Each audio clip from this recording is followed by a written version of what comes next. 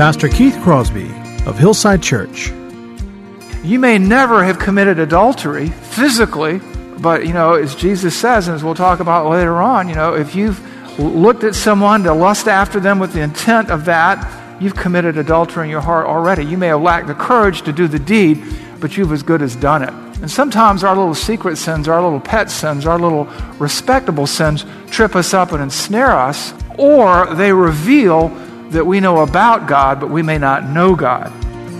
I can see the promised land, though there's pain within the plan. There is victory in the end. Your love is my battle cry, the anthem for all my life.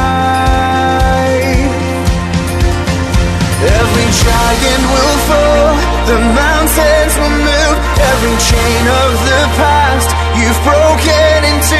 All the fear of the lies, we're singing the truth, that nothing is impossible with you. Oh, nothing is impossible. Hello and welcome to the Grace to Live radio broadcast with Keith Crosby, Senior Pastor of Hillside Church in San Jose, California. We are so grateful that you've joined us today for the broadcast, and as we always do, we would encourage you to follow along with us in your Bibles if you can. On today's broadcast, we continue with our study through the book of Romans, as we will be hearing a message that Pastor Keith has entitled, We All Needed the Same Cure. So if you have your Bibles, please turn with us today to the book of Romans, chapter 2. Now here's Pastor Keith with today's study. Father, we thank you for this day. We thank you for the book of Romans that helps us to understand our faith more completely, more thoroughly. Lord, we thank you for this magnificent letter that the Apostle Paul has written, that the Holy Spirit has carried him and moved him along.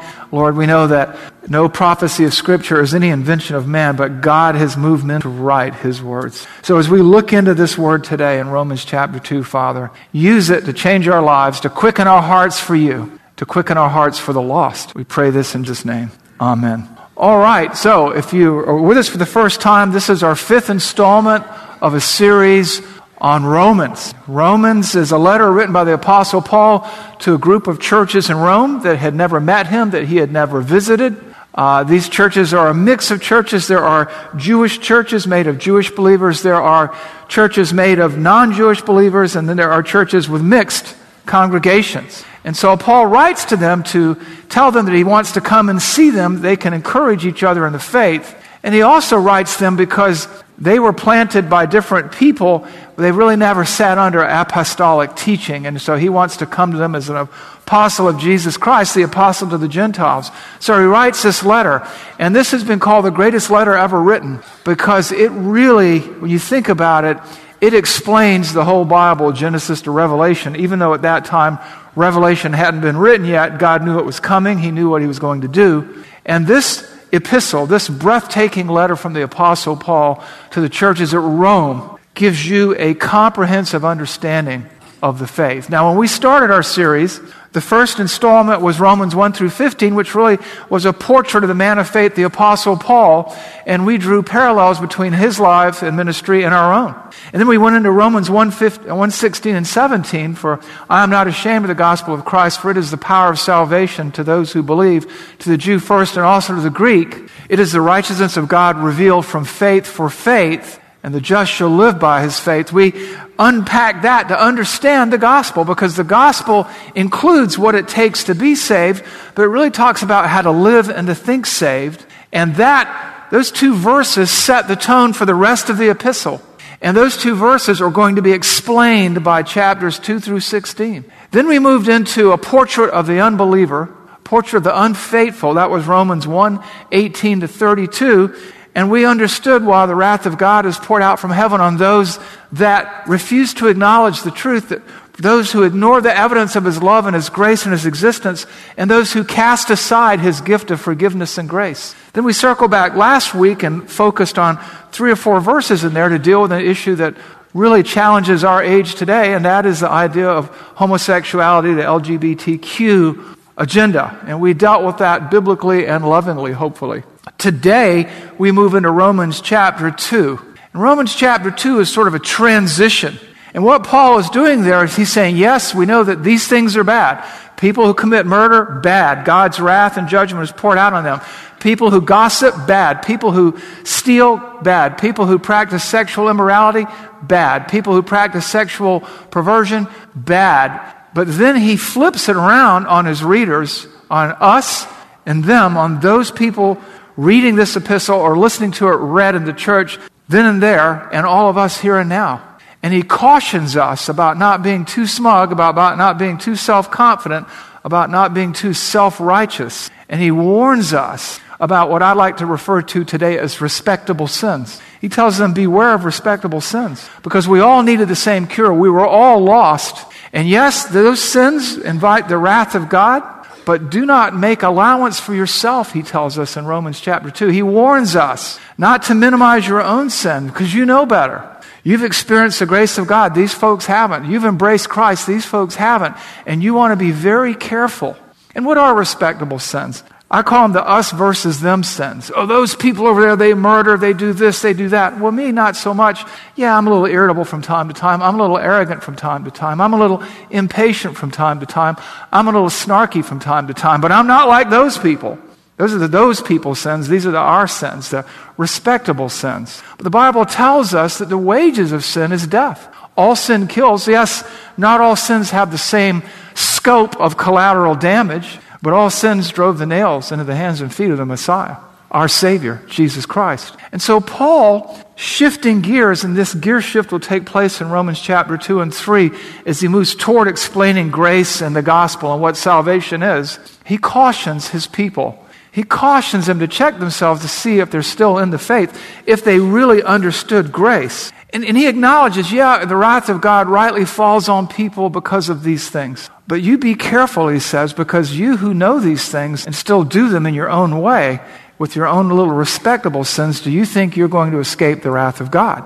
And his point is not that we experience the wrath of God eternally, because we don't. We are Christ's followers.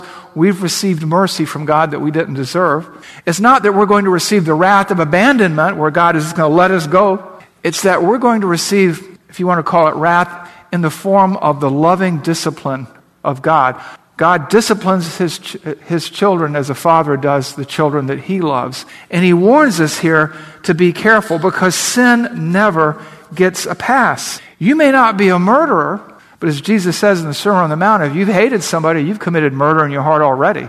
And Paul is saying in chapter 2, don't do it. Don't go there. You may never have committed adultery physically, but, as Jesus says, and as we'll talk about later on, if you've looked at someone to lust after them with the intent of that, you've committed adultery in your heart already. You may have lacked the courage to do the deed, but you've as good as done it. And sometimes our little secret sins, our little pet sins, our little respectable sins trip us up and ensnare us, or they reveal that we know about God, but we may not know God. So in Romans chapter 2, what Paul does is he sort of gives us a look into the mirror, and we can see who we are and how we are there. And he warns us to remember that we have no right to any sense of moral superiority. We're not better. We're just redeemed by the grace of God. That we can't look down on anybody. We can only look across the table at them and grieve for their sin, or that somebody once grieved for ours. And he reminds us that because we belong to Christ, we need to represent him better. And so what he does here is he doesn't give us a laundry list of sins to avoid, but what he does is he sort of shows us three mindsets, three categories of respectable sins, of excuses we might make for ourselves that we need to avoid, that you need to avoid, that I need to avoid. And so he gives us this chapter 2, which really is part of the explanation of the righteousness of God to salvation. And he reminds us of the kinds of thought processes we need to avoid. So what I want to do right now is I want to read to you the first 6 verses of Romans chapter 2. I'm not going to read all 29 verses. But these first 6 verses will set the tone for you. And then we can get in and we will cover the whole chapter today. So let's look at Romans chapter 2, verses 1 through 6. There's a therefore there which says, in light of everything we just talked about, is a warning, is a word of encouragement, is a word of challenge, is a word of exhortation from God to us through the Apostle Paul and through the pages of Scripture. What does it say? Therefore, you have no excuse. Therefore, you have no excuse, O man, every one of you who judges. For in passing judgment on another, you condemn yourself, because you yourself, the judge, practice the very same things. Or you could say the very same kinds of things. We know that the judgment of God rightly falls on those who practice such things. He's saying, yeah, these people deserve the wrath of God. They've rejected His grace. They're going to receive His wrath. But there's an invisible but there that goes into verse 3.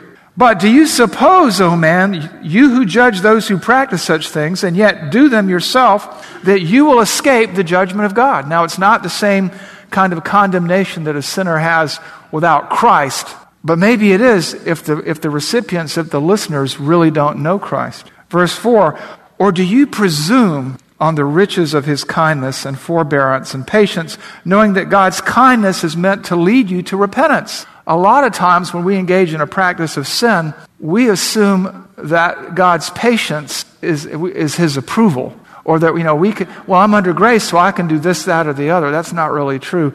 Grace is free to us, but very costly to God. And His patience is meant to bring us to repentance. Verse 5, but because of your hard and impenitent heart, you are storing up wrath for yourself on the day of wrath when God's righteous judgment will be revealed. He will render to each one according to his works. So what's going on here is a word of warning, a word of love, tough love, for us to check ourselves, for us to be mindful of where we stand in light of eternity.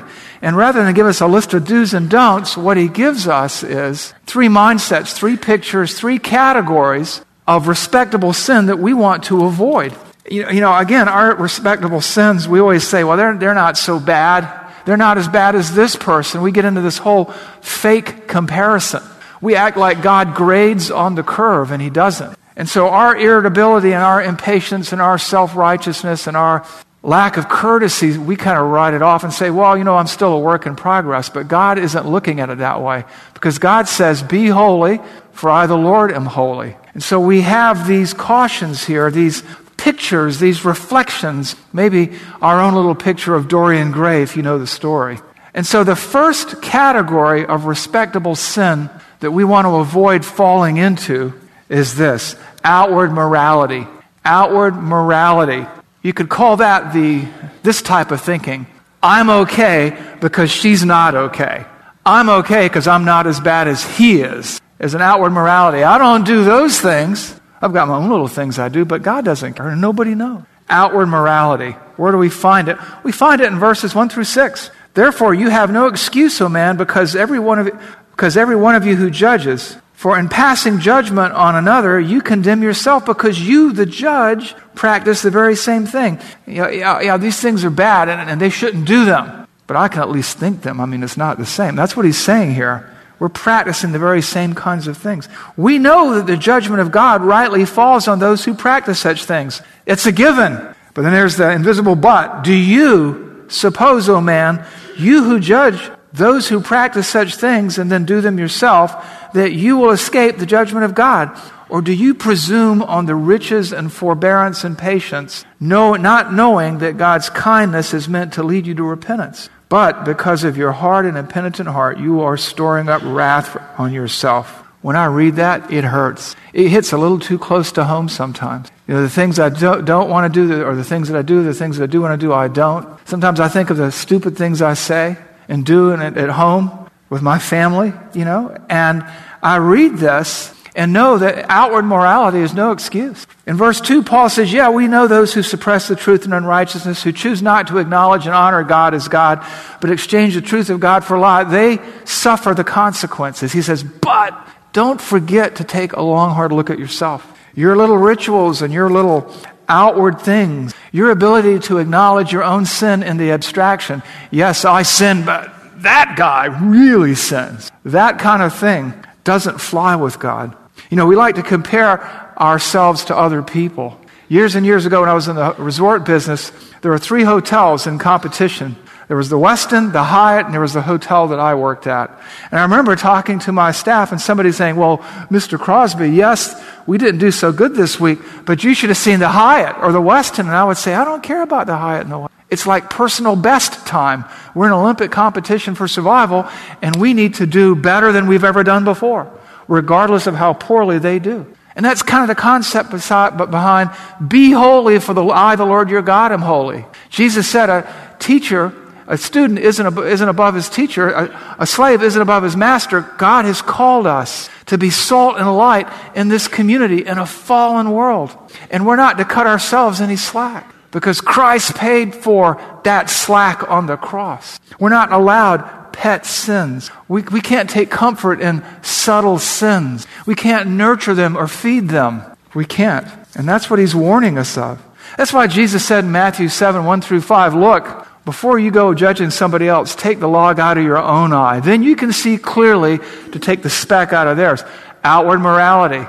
Oh, let me go fix you. I'll get back to fixing me some other time. And all the time they're always fixing you. They never fix themselves. Do you presume on the righteousness, on the riches of his kindness? We can't afford to presume on his grace, to assume that his patience with us is anything like approval. We've been called as believers to a higher standard of love, patience, peace, kindness, self-control. We don't get angry at other people's sin, we grieve. Blessed are they that... We don't hunger for revenge, we hunger and thirst after righteousness. Blessed are they which hunger and thirst after righteousness, for they shall be satisfied. We're not peace breakers, we're peacemakers. We're reconcilers. Blessed are the peacemakers, for they shall be called the sons and daughters of God.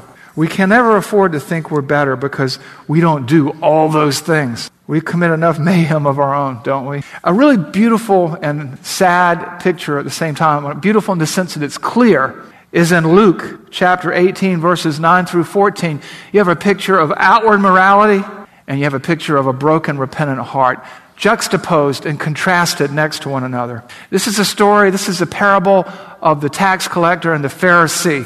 And it starts like this. He also told this parable to some who trusted in themselves that they were righteous and treated others with contempt. Outward morality, the legalist, the Pharisee. Well, I'm not like these people. Verse 10, 2 men went up to the temple to pray, one a Pharisee and the other a tax collector. The Pharisee, standing by himself, prayed thus, God, I thank you that I am not like other men, extortioners, unjust, adulterers, even like that tax collector.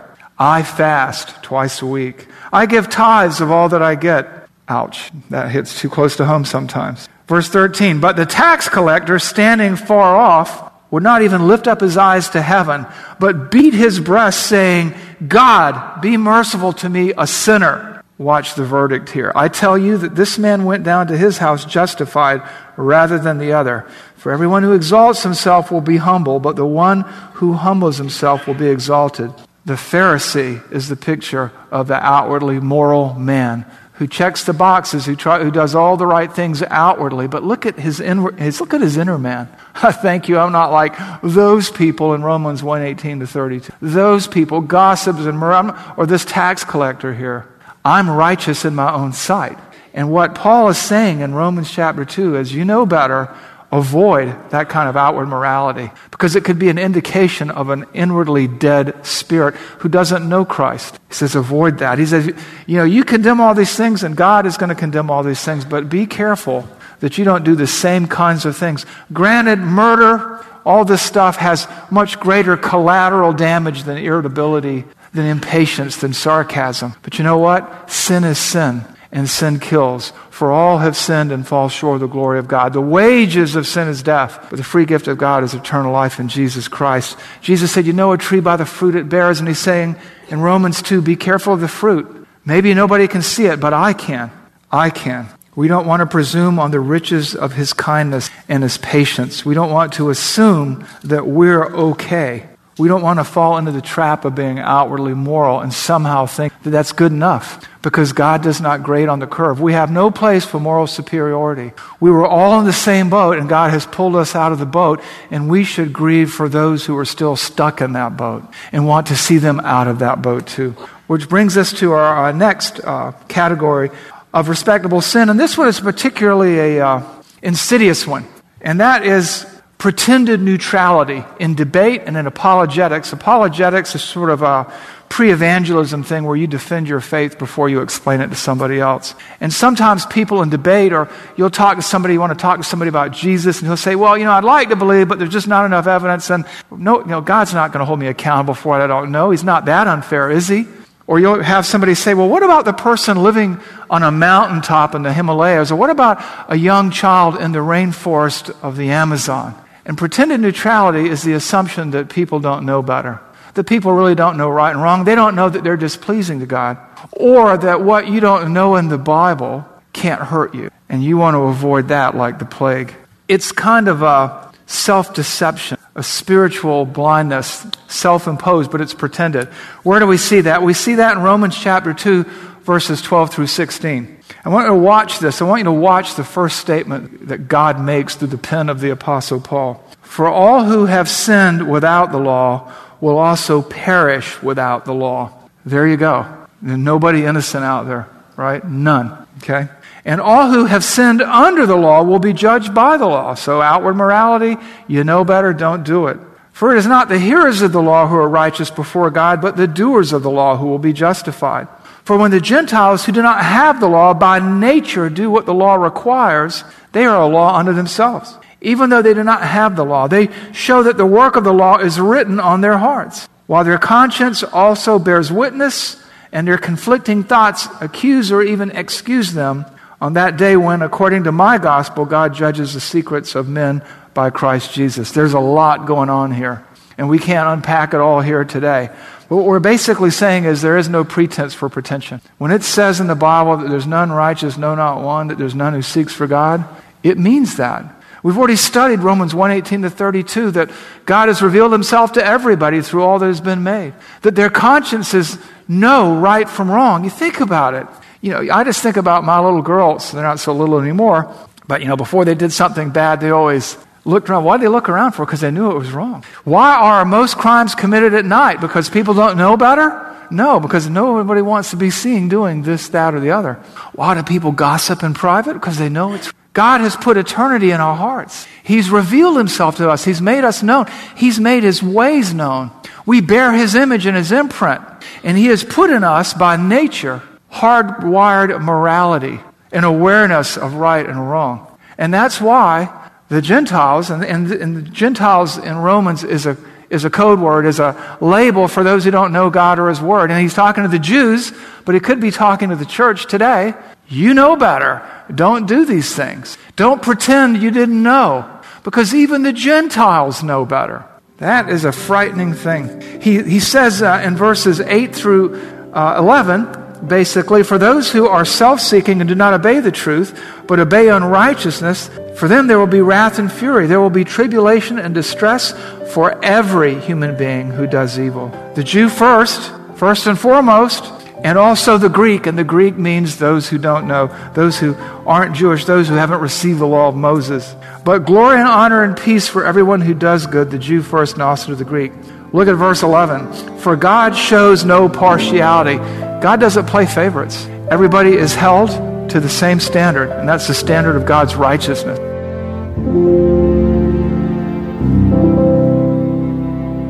Pastor Keith Crosby of the Grace to Live radio broadcast. We do want to thank you for tuning in today and joining us for Grace to Live, as these days are most definitely uncharted waters for all of us, not only here in our San Jose community, but also for believers worldwide. So we want to encourage you to keep looking up. Hillside Church will be holding our worship service 100% online for now. So please remember our website, hillside.org. You can view our Sunday morning service there, as well as to keep informed with updates on what's happening here at the church as we walk through this time together. Just click on the COVID-19 response button for updates on ministry activities, resources for your children, as well as important information from the County Health Commission. And you can also connect with us on social media. The church Facebook page at Hillside Church San Jose, as well as our Instagram page at Hillside San Jose. And don't worry if you missed any of this information. You can access everything by visiting our website, hillside.org. We want to thank you so very much for spending this time with us here on the Grace to Live radio broadcast. I'm your host, Kevin Reeves, and on behalf of Pastor Keith and all of us here at Hillside Church, we want to encourage you with our prayer that the Lord will continue to richly bless you and protect you. So please keep looking up, and thanks for listening.